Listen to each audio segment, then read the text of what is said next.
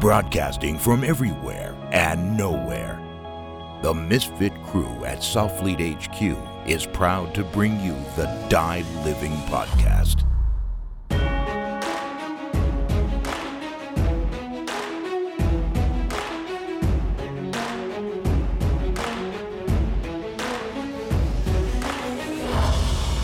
Welcome back to another edition of the Die Living Podcast, brought to you by Southfleet.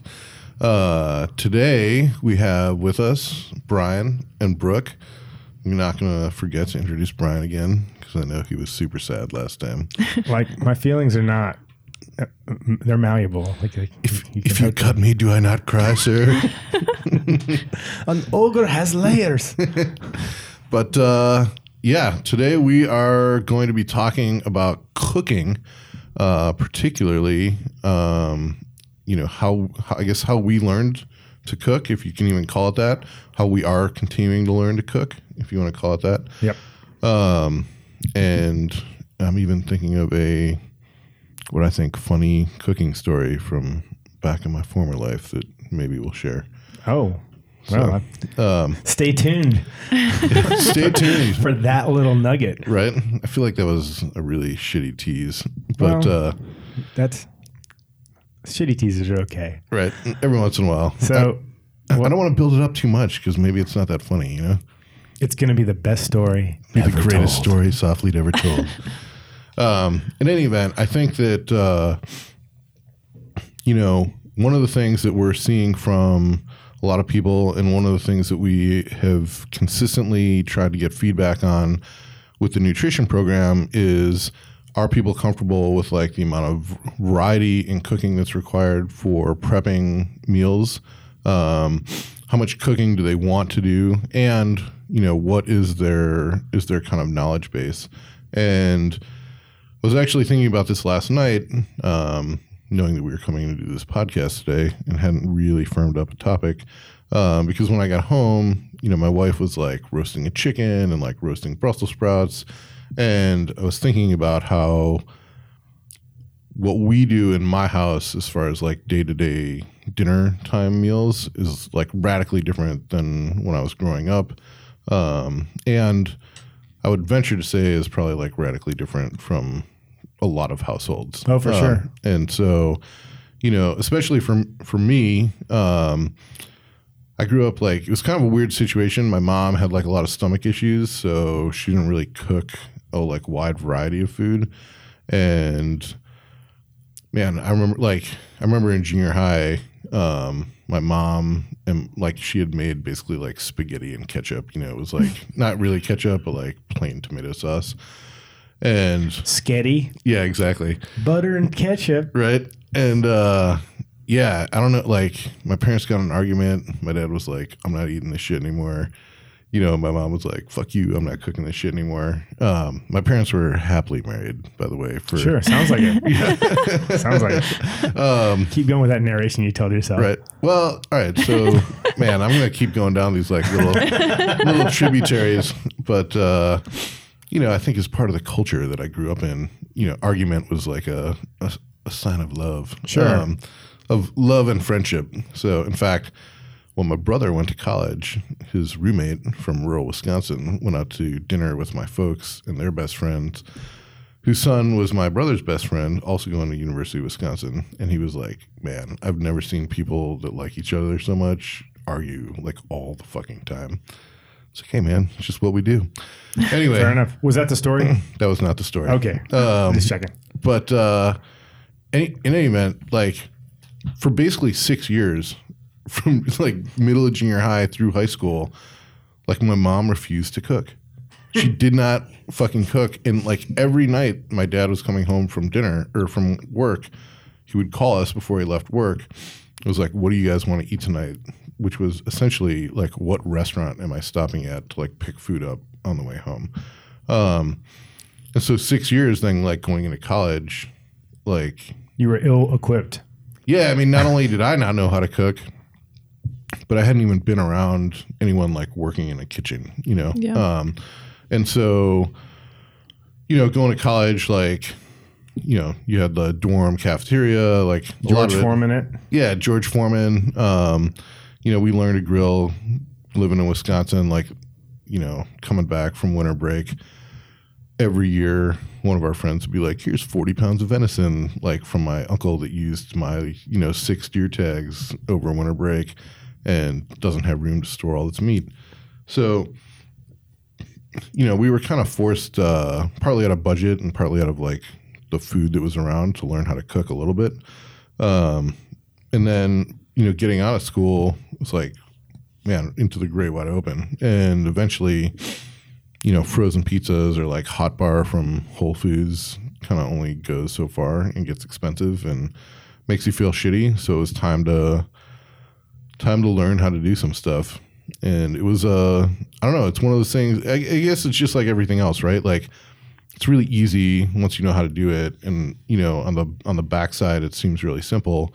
But when you don't know where to start, there's like no one there's no one in the grocery store like teaching you how to do this. No. And I'm old enough that there wasn't fucking YouTube back then. So. I grew up, so my mother is a simple lady from West Texas. She's a creature of habit, and she's not a creature of luxury. She does not care. Like, there's a story that I tell about my mom. Like, she told my dad that she wanted a tennis bracelet, and she pointed out the one that she wanted in like the J.C. Penney catalog. I believe it was service merchandise, actually. I remember that. Yeah. You like ordered it and then it came out on the conveyor. Exactly. So it was like... What a fucking weird name for a store too, right? Yeah, man. There's a reason it's no longer in service. I know, but I mean, like... I've never heard of it. It was like a J.C. Penney. Yeah, but I'm sorry. Yeah, well, so anyways, so my dad's like, man... Like she very rarely asks for anything, and my dad's a gift giver. That's what like one of the ways he expresses love is giving gifts. My mom could give a shit about gifts, so she asked for this thing. He's like, "Man, this is my chance. I'm going to hot rod this thing." So he sees the tennis bracelet she wants, which was very modest. He's like, "Well, I'm going to go to a jeweler and I'm going to find one that's like this, but it's upgraded. Better diamonds. Maybe a little bit larger, maybe different, not white gold, but platinum or something like that." And it was 20x the price of the one that she wanted. And he bought it for her and gave it to her, and she cried and loved it. And then she was at a bunco game. Again, she's a simple lady. And one of her rich friends sees that and is like, "Oh my God, what did you do to deserve that?" She's like, this bauble, you can get this on the conveyor belt, the service merchandise. She's like, "Oh, Barbara," like patting her on the head. No. So my mom started intercepting receipts from the credit card bill, because she's like she's like, my dad handled all the finances. She just like, okay. She started intercepting that stuff and saw how much it actually was and was demanded that he take it back. He's like, no, there's 0% chance I'm going to wear this thing. Now that I know how much it's worth, I'm not okay wearing it out. It shows off too much wealth. I wanted the one that I said I wanted. That was it. So translating that to food, she had the 8 dishes, right? Yeah. That was it, man. So there was taco soup, which was her browning meat, putting taco seasoning in there and pouring a can of hominy and a couple of cans of kidney beans and a thing of chicken stock. And it's it's taco soup. Right. And she had shake and bake pork chops. That was a big part of my growing up. Overcooked shake and bake pork chops. Right. Man, if it's not white edge to edge, it's not done. Same thing with chicken breast. I mean, every meal was nutritious and edible, but it wasn't fine dining. I didn't really learn, and she didn't know cooking techniques. She just knew these 8 or 9 things that she could pull off. She'd steam vegetables or whatever, and that was cooking. I mean, she did it, but I didn't learn anything. So when I was in college, and again, a similar situation to you, I didn't know how to cook. I didn't have the tools to do taco. I didn't want to do taco soup every night, and basically, I started learning how to cook out of a combination of the need to woo women in a cheap way and poverty. It's That's so smart, though. Going out to dinner was too expensive for Brian, so it's hey, come over to my house and I'll make salmon or something. Yeah, man, the best dates ever were Italian cooking at the apartment. Oh yeah. Yeah. little candlelight. Yeah. So, and I was going to also say, you mentioned YouTube. Like, I grew up watching cooking shows. I loved to watch cooking shows. Before the Food Network, I was PBS. It was Jacques Pepin and Julia Child and stuff like that.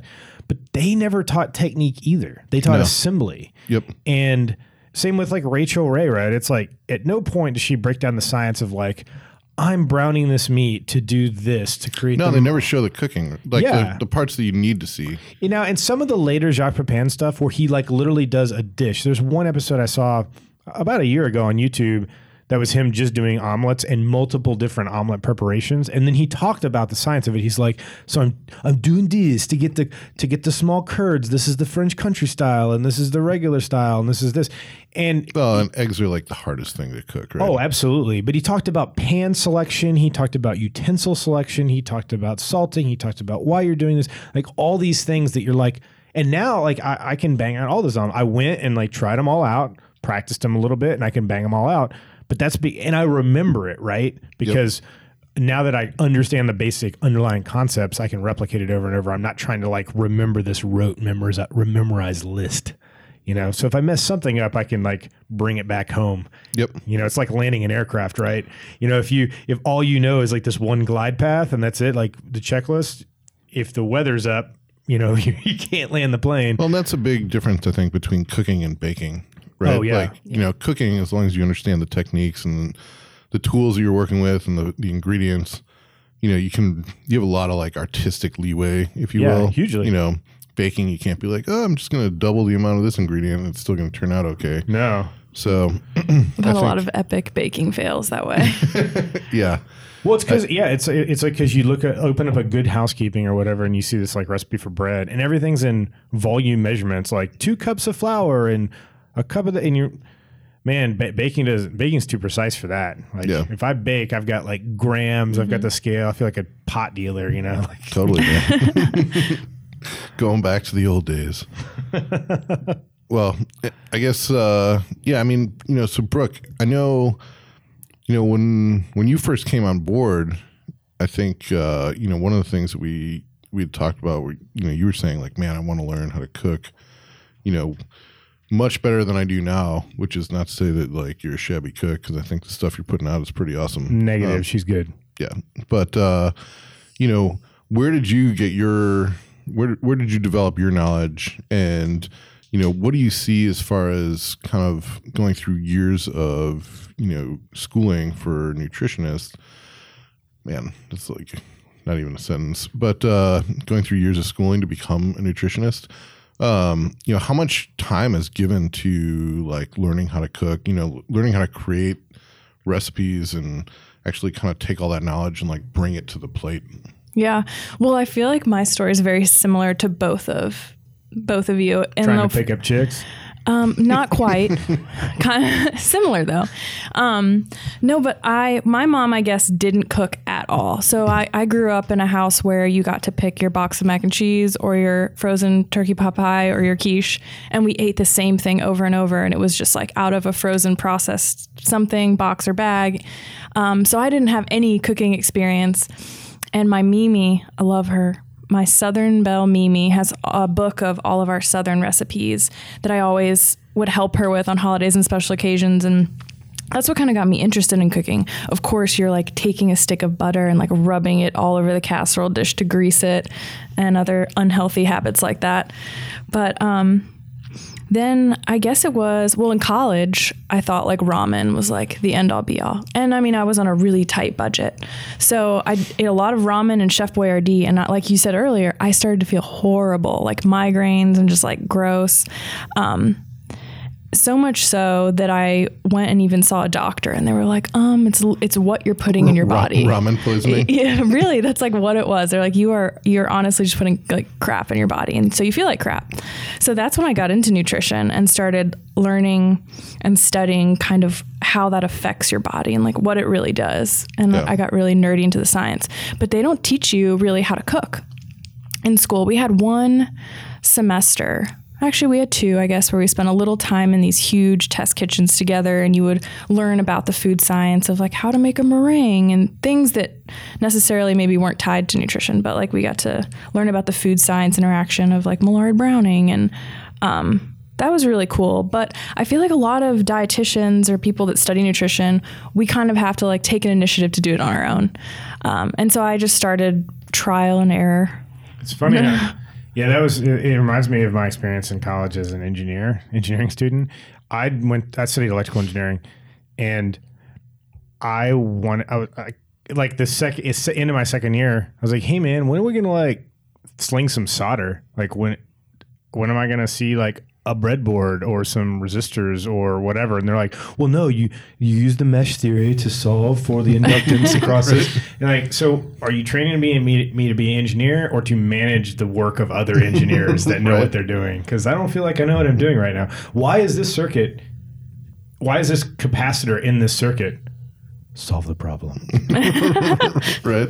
Tell me. Yeah. So yeah, it's kind of similar. Yeah, it's like you're teaching the science behind it, why you should be eating certain stuff, the proportions you should be eating. But as far as actually like getting it from farm to table, like they don't teach you that execution. No. So you're just left to figure it out.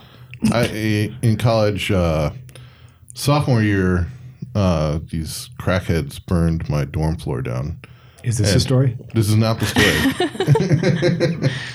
I never should have said that. And we all were let out of our dorm like contracts or leases. We were given a 3-week like moratorium for homework and tests. And they gave us all checks for the remainder of like the prorated balance for our dorm contracts. And it was like, here's your money, like go into the wild. So we all found basically like these like 2-month sublet leases, the 40 of us on this dorm floor. We rented 5 different apartments and we had 3 weeks with like nothing to do. I mean, yes, we were supposed to be going to class, but again, no tests, no homework for 3 weeks, like from the, I don't know, dean or whatever, the super dean kind of on high. Professors were like incredulous, it's like, hey, I've got this piece of paper. No, that can't be true. No, call the number on the back, like it's true. That sounds like one of those like college urban theories or urban rumors, right? Yeah, like, exactly. Like, no, professor, no, like he I don't have to go to school because his roommate killed himself kind of thing. It's like, no, it didn't happen. But it's like the movie version of like, no, I'm allowed to be here, like call the president, Oh yeah, sure. Like, sure. Like White House, can I help you? So we threw a bunch of epic parties and basically wasted all the fucking money that was left. Naturally. And of course. In fact, one of them was a 40s party. We bought 30 cases of Mickeys. And, dude, 45 minutes. That party lasted like 45 minutes. In college, you never had a party that short. Like 45 minutes into it, everyone was just like down for the count. It was a race to the bottom. Yeah, man. Literally. It was no good. But getting back to ramen, all we had money for at the end of that 3-week period for basically the rest of the semester, we had like a number in our apartment, a number of cases of ramen and like 2 5-gallon buckets of country crock. And for 32 days straight, I ate ramen for breakfast, lunch, and dinner. Sometimes in soup form, sometimes just crunching on it. Water softened. Eventually, honestly, yeah. Sometimes water softened and then like stir fried in country crock with seasoning. Add to do not recommend. Exactly. And on top of all the other debauchery at the end of that period, I think was the worst feeling I've ever been physically. So, and I was poisoned. Like you get sick enough on a certain type of alcohol, you're like, oh man, like I can never drink tequila again. It's always tequila. Yeah. I was like, I actually like tequila. For me, I think it's more like peppermint or cinnamon type stuff. Dragonberry rum. Goldschlager. Dragonberry rum? First off, I didn't know that existed. It was super poor girl decisions. That does not sound poor girl. That sounds bougie. Right? Dragonberry? Oh, it was horrible. I don't know what a dragonberry I can see it going either way, like high end or kind of like Thunderbird, Dragonberry. It depends on what the label looks like, like the Rumplemints. Remember they had like that chick in the steel bikini and like the polar bear. I think it was anyway. Liquor's bad when you have to chill it to make it palatable. But I was poisoned by ramen basically. Like up until a number of years ago, I couldn't was like I could not take the taste of ramen. Is that the title of your memoirs? Poisoned by ramen. Yeah. I think the title of my memoirs will probably be Asleep at the Wheel. But Fair enough. you know. Yeah. Anyway, getting back to it, kind of bring it back around. When I met my wife, her family had like literally never gone out. She was like, we don't go out to eat. Really? We never go out to eat. And the first time I went to go meet her parents, she was like, listen, my parents are really nervous about like meeting you and like cooking. Partly because I'm Jewish and her parents were German, and they were really nervous that I was gonna, think they were like these evil Nazis. And she was like, we're gonna go out to dinner. This is the first time my family's gone out to dinner in like 15 years. And this was just outside of Nashville. And we went to a Cheddar's, like in a mall. Oh. And it was like they picked a place. I mean, man, like bless their kind hearts. Yeah. This was kind of in their minds, like, all right, like we're gonna impress the boyfriend. We're gonna go out somewhere nice, etc. Man, I wish that they had just cooked, but Sure. It was cool. I mean, Lisa grew up in a household where you never went out to eat. Like Yeah. you only cooked, and you didn't buy prepared food at the store. Her mom grew up in post-war Germany, so she was basically like the version of our post-depression grandparents, right? Like, Yeah. no waste. Like, why would I pay 7 cents, more for this can of corn if I could drive 10 miles across town where it's on sale? That kind of mentality. And at the time I thought it was kind of kitschy, like funny. But now I realize like It's amazing. yeah, it's amazing. And Lisa got all these tools to like learn how to cook at a really young age, which is basically where I've acquired my knowledge from, kind of osmosis, and has been awesome for real myself, but also our kids. But I think when Ross was on the show with Doc Sidner and being out of the butcher shop, one of the things that he's talked about, like he's always like, man, there's 3 ways to cook meat. Like there's 150 different cuts of steak that we can pull out of a cow, plus, whatever you're pulling out of a pig. But basically it's like grilling, roasting, and like braising. Yep. And everything comes down to those kind of 3 techniques. And if you can understand like what type of meat you're working with and like what the best way to cook it is, like you can cook anything and it can taste really good. And I think the same thing kind of comes down to like most carbs and starches and like vegetables as well, right? Like especially the vegetables, I think, translate really well over to meat in the same way. It's like, some vegetables you want to like roast or grill. Others, you can cook in like some kind of like liquid. And others. There's this fantastic book called The Food Lab. It's written by Kenji Alt Lopez. And it has this basically this section on vegetables, and it talks about the different ways to cook vegetables, whether it's sauteing, steaming, roasting, braising. I think there's one other. But he has this big chart, and it's every vegetable conceivable and then what those vegetables will stand up to. So if you bring a vegetable home, I've done it multiple times. Like this is going to sound like for some people, this is a staple of their diet, not me. But I bought bok choy. Like I love bok choy. I bought it like 6 months ago or something. I'd never cooked bok choy in my house. So What'd you do with it? I ended up like sauteing it and then braising it. Yeah, it's like kind of stir fry. Yeah, like, well, I sauteed to get it some brown, and then I like threw some wine and some stock in there to like kind of steam it, braise it, and put the lid on, and then took it off and softened it a little bit. Whole thing was super fast, but I just went down the list, and it was like, it will take this sort of cooking method. I was like, right on, and then just did it, and my wife loved it, and that was that. Yeah, I was introduced to bok choy, and this is something I think was really a cool thing to do, and I would recommend to everyone. You go to a farmer's market, and some of the farms that go to the farmer's market will do these things called CSA, like community supported agriculture, and basically you pay up front for like a weekly subscription, over X amount of time. It could be, it could be a month, it could be 4 or 5 months, maybe for the entire kind of like produce growing season. Sure. And every week, you get a box of stuff. And there's like no better way, especially with produce, to be like, hey, here's this giant box of stuff that you paid for. You know, you can either feel like an idiot and like throw it out or throw it in the compost pile or figure out what to do with it.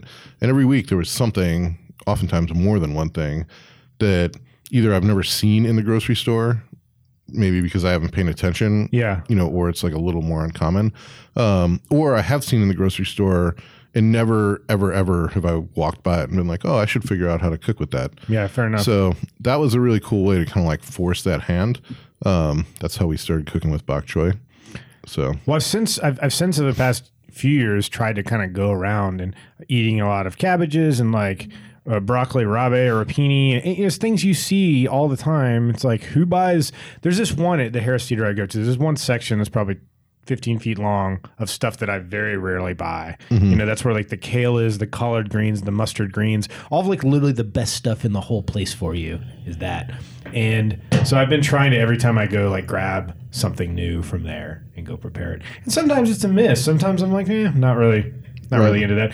And then other things like old favorites, you know, going back to the different cooking methods, my mother was a steamer. She steamed vegetables, and certain vegetables are delicious steamed. Broccoli, I think, is delicious steamed. Yeah. Certain vegetables are disgusting steamed. stuff Yeah. that turns to mush. Broccoli or Brussels sprouts and cauliflower, I think, are terrible steamed. Yeah. But cauliflower roasted and Brussels sprouts roasted are Yep. delicious. Yeah. And I had never tasted. I always thought I didn't like Brussels sprouts because when you steam them, especially when you over steam them, they get really bitter. Yep. Like all these bitter compounds come out. Sulfury stuff, Yeah, kind of. yeah, Yeah. just like well, no.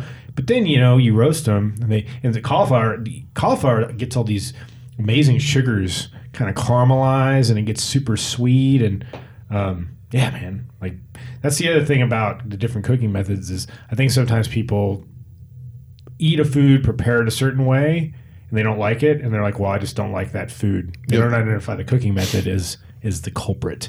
Totally, man. We had Brussels sprouts last night, roasted with hot honey. So we've got like, you know, the honey that's got like the chili pepper kind of, Yeah. I don't know, soaked in it or whatever. And yeah, man, just squeeze a little bit on beforehand, like a little extra at the end, and gives you kind of that like, you know, sweet and savory balance with a little bit of spice. I That sounds dig so it. good. Yeah, I did some not too long ago with a little of that Sicilian lemon white balsamic vinegar that you turned me on to. Oh, yeah. Mixed with a little sambal oelek, you know, Yep. like chili hot pepper. Mix that together and toss the Brussels in there. Brussels, you can't go wrong, man. Once they're done, just Yeah. pile it on. The vinegar, it's interesting. We had a mix up.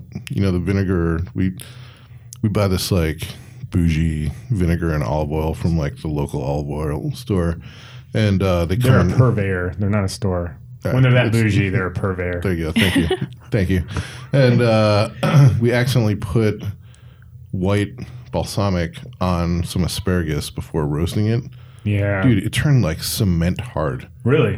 Yeah, I'm like really curious now. What the chemical reaction was? Yeah, like what's the science behind this? Was it the heat? Was it just the vinegar? Huh. You know, like what was it? But it was, the asparagus was harder than it was like raw after Yeah. being in the oven for That's 20 crazy. minutes. I've never that's heard like of that. that's like one of those things that was I can't remember who told me, but one of the kind of definitive cooking lessons I learned was that certain things do, like especially salt and vinegars, do chemical things Yep. to food and acids primarily.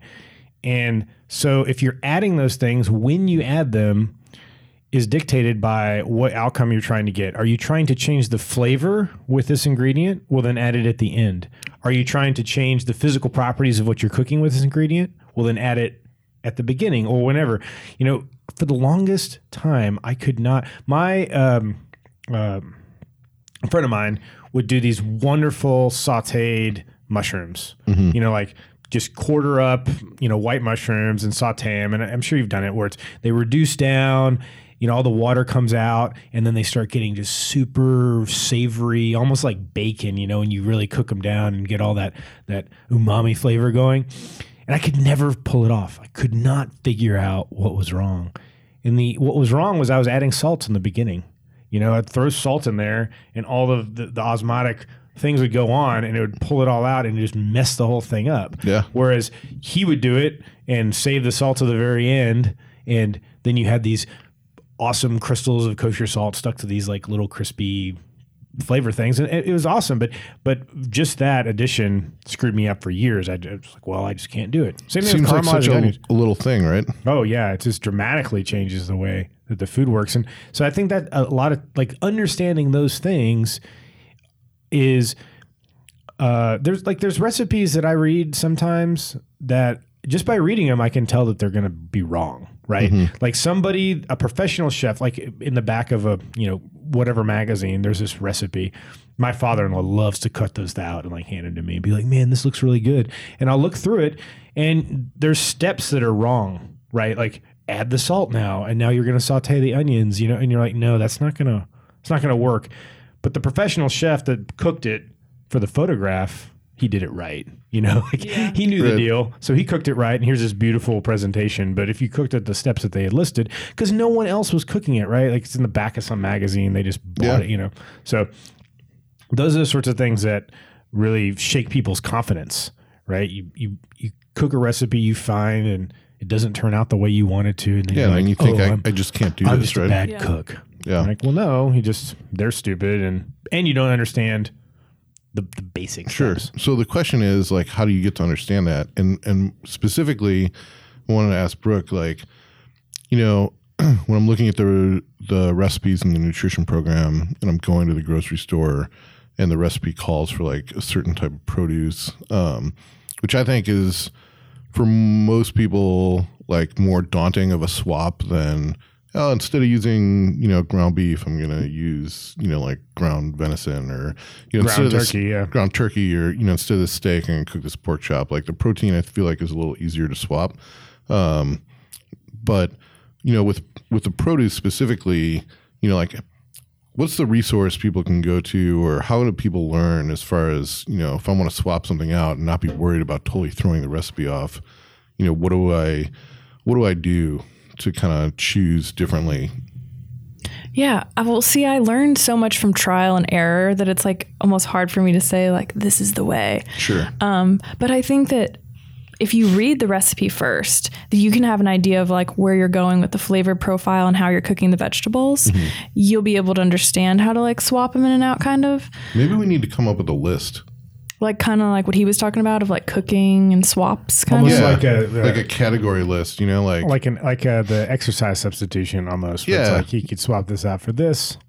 What if you had like a group of like, like roasting, kind of like braising and like grilling / like sauteing vegetables. Yeah. If you find one that you don't like that's like in one of those categories, you can just look at the other ones in the category. Exactly. And like swap it out for something like that. I like this idea. We'll have to make that happen. Yeah. Once like we said, man, the cooking method is king. I've been doing these spaghetti squash bowls for my wife recently. And so... And I don't like, again, I'm not really a spaghetti squash person, but, or have never been, but I started cooking it about a year ago because it's awesome. It's got really nice texture. And Some it's super people easy. React really poorly to nightshades. Oh, do like they? The entire squash family. Oh, okay. But, well, I'm not one of those people. And you just don't like the they're taste. wrong. And if they're eating my house, they can go hungry.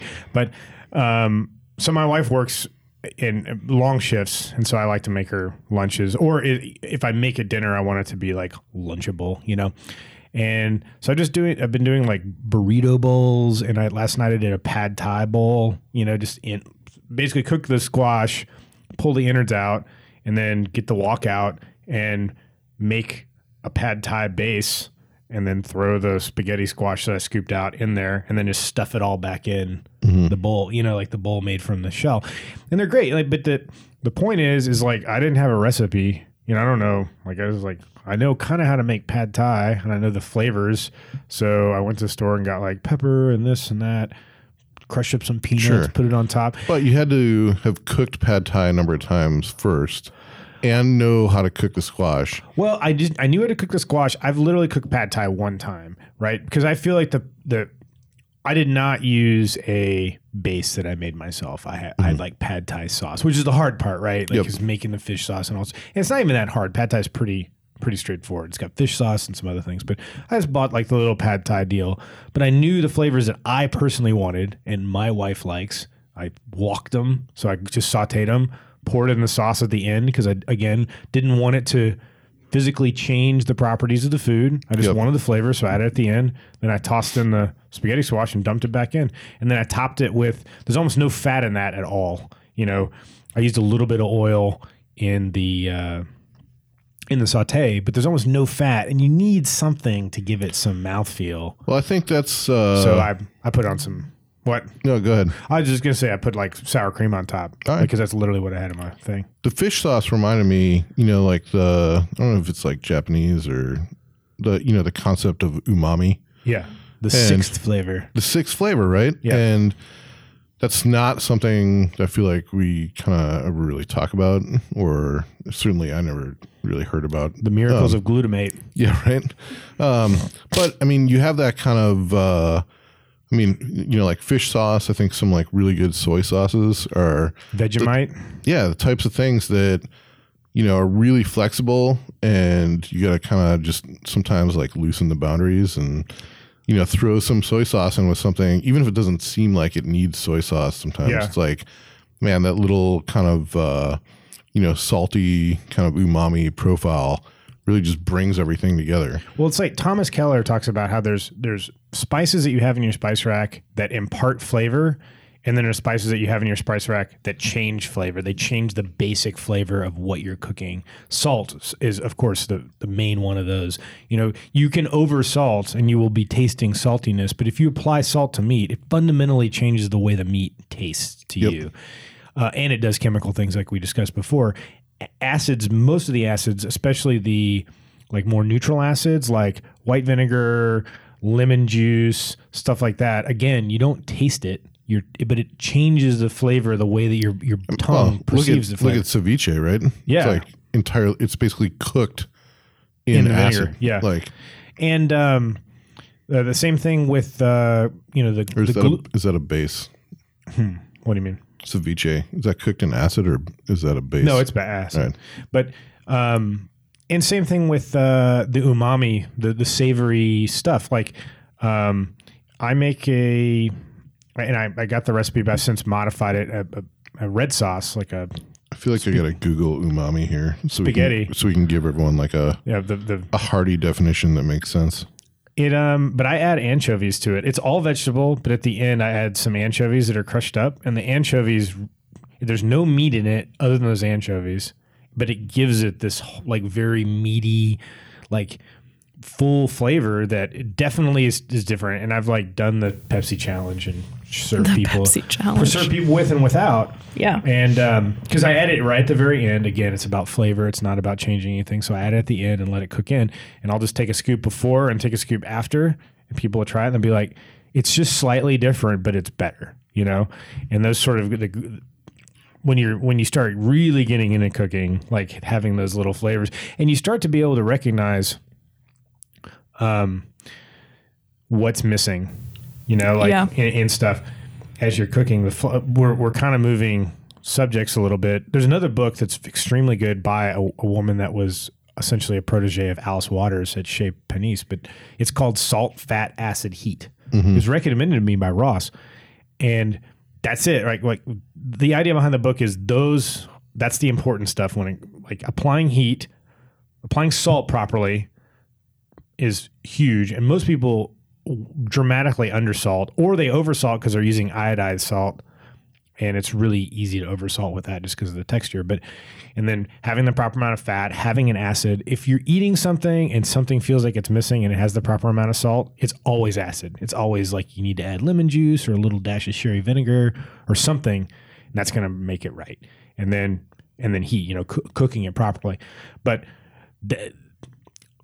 you get those down, and you get the cooking methods down, and you get the flavoring methods down, and it's not complicated. It's really straightforward. You can make just about anything you want. You can go to the store, you can craft a recipe, and have a terrific dinner, like every especially night. For healthy food, right? Oh yeah, I mean, you're talking about like simple unprocessed foods, and pretty much mean, vegetables and proteins, again, like roasting, grilling / sauteing, and braising, which is just like cooking in liquid. And then even with simple carbs, I mean, most of that stuff, I'm trying to think, like, basically just requires water. Oh, like, yeah. Well, and the more unless it's ethnic cuisine, unless it's like Indian or something where it has these very dramatic, very complex flavors, I rarely put more than like 4 things in a dish. Yeah. It's always because there's simple variables and I can control. And so if it doesn't quite taste the way I want it to, I can add a little bit more of this or take a little bit more of this away. It's like vinegar or it's like dressing, salad dressing. In the past couple of years, I got to the point where I just make every salad dressing, and it's always a little bit different. I'm always, I'm not measuring anything out, but I'll try different vinegars or I'll try different acids or like, I think that maybe for an acid I'll use Dijon mustard or something else. But once you get the idea of the emulsification and the ratios that you're looking for of fat to acid in a vinaigrette, you can go crazy. But if I add like 6 things, it's always effed up. It's always fucked up. It's never, because it's like, oh man, crap, it's too sweet or it's too acidic. Like, what do I add now to like bring it in balance? And I can never balance it out. Nah, simplicity is always the key. But if I got 3 or 4 things, then I can monkey with it. I can figure out what. Yeah, I think the same thing goes with like having just some, some taste spices. There was this store in Chicago called the Spice House that I think is pretty awesome. And they have everything under the sun. And every once in a while, whenever I'm like restocking something basic from there, I'm always like, I'm going to let's try something new. And sometimes it doesn't work out, but sometimes, it's like every time we cook fish or meat or vegetables, it's like, all right, let's try this, like some weird spice I've never heard of. Sure. Sometimes it's a little disappointing, but other times, that's like the one thing that's needed to take like a very simple dish and like just make it super flavorful. And for most of that stuff, you don't like a little bit goes a long way too. Yeah. So for sure. But in any event, I don't know. I feel like we're definitely gonna have to put the sheet together as far as like swapping out vegetables.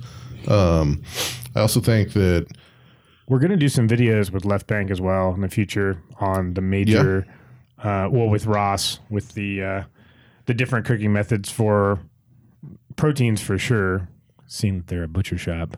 Right. But we'll probably do a smaller series with vegetables as well, just to give people like a quick primer. Ross loves to cook, and I mean... Ross's tongue, like his flavor...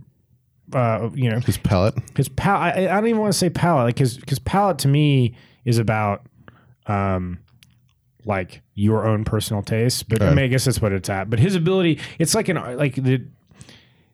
artist, right? That can draw really well. It's like I can see in my mind the same thing they can, but they can actually make it into like a picture on the page. That's how I feel about him with a lot of the charcuterie and sausages they do. Is like he like envisions the way something should taste, and he can execute it and make it happen. And and his palate is fantastic. And like very rarely have I eaten something that he's made that I've been like, wow. There's a lot of experience there, and I think I don't know. One of the things with the butcher shop, it's really easy to overlook like how many steps go into making a lot of the products that we think are really simple. Especially like a lot of the deli meats or some of even the simple charcuterie or things like bacon. It's like, man, that might be like a 6-day process, and Ross has to be, like there might be 8 steps in that 6-day process. Ross needs to be able to, at step number 1, say, is this still going in the right direction? Then every step from there, be able to check it. Oftentimes that's like through some type of taste. Yeah. And so, you do that enough, you mess up enough product, like you get really good at kind of figuring out where you need to start from. So, well, I was talking to my wife is, she's a great cook, but she's not technically great, but she doesn't have confidence. So she's always asking the wrong questions when she asks. Like when I cook a dish and she wants to know how to cook it, she asks questions about like specificity of the amounts of ingredients and like how much of this did you use and how much of that. And those are the wrong questions because like that's up to you. The question is like, what did you choose? How did you choose to prepare this? What order did you cook the vegetables? Because that's a big part of like you doing multi-veg. Like if you're cooking 5 different vegetables, knowing basically what's going to cook the fastest, what's going to cook the slowest, so it's all cooked in the pan at the same time. And that's more of just a experience thing, you know. As you cook it, you know that onions are going to take the longest, and this garlic is going to take the shortest, or whatever. You don't mess up the onion thing more than once. No, no scraping burnt pans, man. Or just having, you know, like raw, crunchy onions in a dish where they don't belong. Yeah. You make that mistake one time, but she's getting a lot better. But I guess it's really time and temperature that matters. And then it's like you can put however much, and a lot of times you can switch in and out and figure out the ingredients. It's more like the combination, certain combinations you need to know of the acid, heat, fat, time stuff. Yep. Well, just and it's feel, you know, that's where the kind of the experience comes in. Is not feel that like, so I rely heavily on a thermometer when I cook proteins. Like I have a nice bougie Thermapen thermometer that was I cannot recommend those enough. Yeah, I don't use one at all. Oh my gosh, I cannot cook without one. I can't. I mean, I literally bring. This sounds ridiculously pretentious, but if we're going on like a trip, I'll bring one with me. I know I'm going to cook. I'll bring one with me. I don't think that's pretentious, man. I'll bring it with me in my briefcase. Dude, we'll bring pans and stuff with us. Like, I don't want to cook.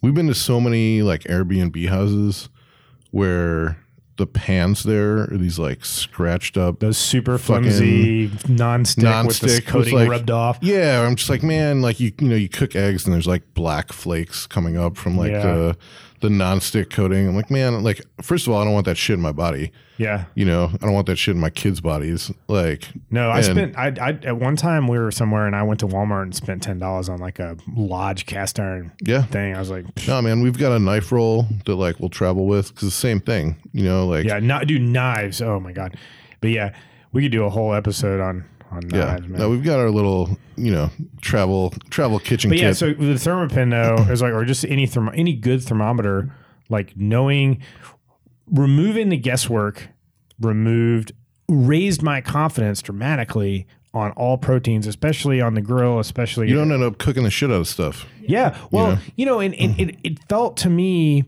like this voodoo science, right? Like, you've got to like, if you press your palm, it's like medium rare. And if you press this part of your hand, it's medium. And like humans don't have that sort of, objective analysis about touch, right? That we have about our eyes. I get those analogies, but it's also, it's like everything else. Once you've done it long enough, it's really easy to kind of like, just by feel, you know, okay, like this feels, but that feel is also different. Are you cooking, you know, a 2-inch thick, like, you know, bone-in ribeye, or are you cooking like a boneless pork chop? Well, or the guy that came up with this Palm system or whatever other system was a dude that was like a grill chef at a steakhouse. Yeah. So people listened to him, but he cooked thousands of steaks on the exact same grill at the exact same heat, the exact same thickness forever. And yeah, like his rule of thumb worked exactly right for the dude at Peter Luger or wherever. But yeah, at my house, like I'm getting constantly different thicknesses, and my grill is not like perfectly, you know, the heat isn't perfectly even. It's always a little bit different. So yeah, having the meat thermometer is super clutch. Maybe that needs to be my next like kitchen tool investment. Definitely should. And I mean, a good one will last forever. Yeah. You know, replace the battery and take care of the probe. Nothing else. Like literally, I could throw away everything in my kitchen except for a decent chef's knife, a decent like 3-quart skillet, whether it's cast iron or whatever, and a meat thermometer. Yeah. Everything else is basically just like ease of use. But I could cook anything with those things. Yeah. A lidded skillet. So, Brooke, you know, for people that are following the nutrition program and are cooking the recipes week to week, you know, where do you recommend that they get started, like until we put this list together, as far as if they want to get more comfortable with kind of like swapping a few things out here and there to kind of, you know, personalize recipe lists? What's the best step to take, and what's the best step for them to take as far as starting to kind of figure out what categories things go into. Is it just an experience thing of like cooking enough, or do you know? I feel like I'm putting you on the spot here, but do you know if there's a place like, is there a book or something online that you found that you'd recommend people check out? Well, I use the Food Lab book too, and that's the one with the chart that's really awesome. But then I guess if you don't want to invest in like a fancy book, you can just think of it as also like groups or families of vegetables. Like you have all the potatoes, and like some people really don't like russet potatoes. For the most part, I don't, but they're cheap. So just like you can just do simple swaps like that, or like the peppers family, or fruits are pretty easy, I think, like in and out. Yeah. Online, I'm sure there's plenty of great recipes. And when it comes to cooking stuff, it's like you can probably give a test online. It's not like trying to go like find yourself the best diet plan online where it can be kind of sketchy. But I think with cooking, I'm sure there is. But I've just done a lot of trial and error and invested in books. Like the Food Lab is awesome. Yeah. Well, I do think that, on the book front, people, at least I feel like people that I know, have often gone too far. They're like they want to get a book, they want to learn about stuff, and they end up buying, like a Thomas Keller cookbook or something from like one of these famous chefs. Those are for the coffee table, man. Those are for the coffee table, or I feel like for other chefs, right? Yeah, But man. I would say don't buy cookbooks. If you want to learn to cook, don't buy a cookbook. Exactly. Buy a book that explains the basics of like the salt, fat, heat. What was that called? Salt, fat, acid, heat. Yep. Yeah, that's a Food fantastic Lab. book, and it's narrative. The River Cottage books, I think, are pretty fantastic as well. The only like book from a name brand chef I've ever bought that I really liked was the Momofuku Ko book from David Chang, but mostly because it's narrative. A lot of it's just interesting about the story, but he does get into the science behind like here's a story regarding like how I came up with this recipe, and like we kind of happened upon it because we had this extra thing and we needed to use it. But like he's a ramen dude, right? Like every recipe in there takes forever. Yeah. It's like the first thing you're going to do is roast these bones for 12 hours at a perfectly controlled thing, and then you're going to boil them for 7 days. Like I don't. Nothing in that book. There's two things in that book that I've actually been able to replicate in my house. One of which is a ginger scallion sauce. It's like amazing. Yeah. But it's just like chopping up ginger and scallions, and he's got some quick pickle techniques. Again, sort of like the Food Lab, where it's like, here's the technique, here's how to quick pickle stuff. It's basically like sugar and salt. And here's the vegetables I've used it on with success. Knock yourself out. Yeah. So, but yeah, definitely don't buy the Wolfgang Puck book and expect to be like cooking that stuff. Right. It's a bridge too far. No doubt. Well, we'll work on these lists and get filming again at the butcher shop. I think Ross is going to come back out for a podcast pretty soon. I hope. You need to get Doc out here too. I know. I need to coordinate with him. I think he might be back in Montana for a bit. Now that, as he does. Yeah, he likes it out there. Well, so he's right. Yeah, but we'll get Doc out, and we got to get Eliza McLean from Cane Creek Farm out as well. She's super interesting. She's like the pig whisperer, man. She is, man. I mean, she's more famous than all of us. She's been on New York Times. I can't even probably count on one hand how often she's been featured in national news articles. So she's doing something pretty special out there. But we'll talk to her soon. For everyone out there, good luck cooking. Hopefully this was somewhat knowledgeable.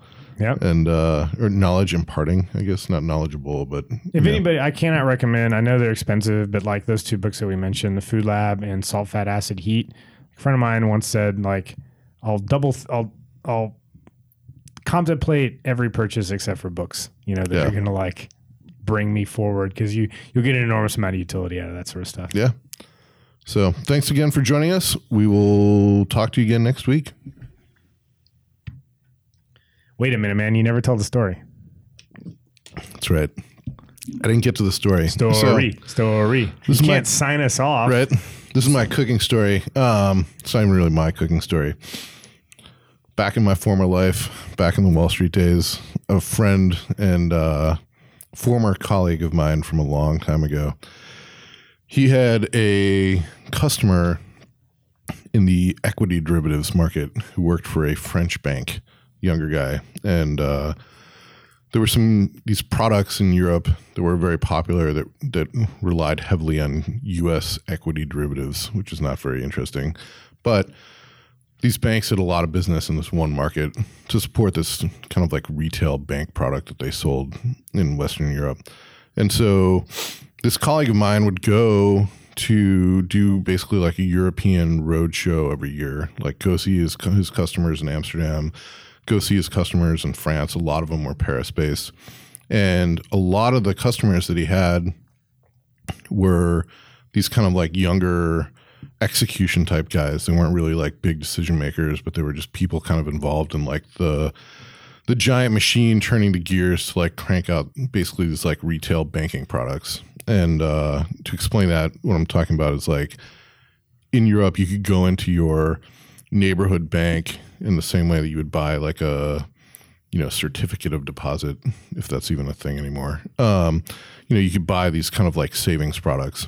And he hated going to Europe because it basically meant going to like these like all night club. It was like he's in his mid to late 30s. And every time he goes to Europe to hang out with his customers, it's like hanging out with these mid 20-year-old guys, like just partying their faces off and like, going out to clubs at like 2 a.m. Boo-hoo. So, right.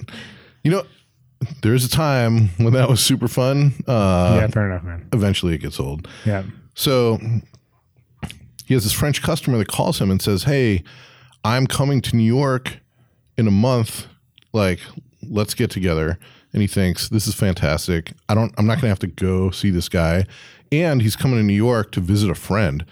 So I can go see him, fucking peel off. Those guys can go party. It's not like, I'll check that box and I'm not going to have to stay out all night, partying with this guy. So as it gets closer, it's like, like a week out, he's touching base with this guy. What are we going to do? Where do you want to go to dinner? Like, this guy's like, man, why don't you come to my friend's apartment? He's French. Why don't you come to my friend's apartment?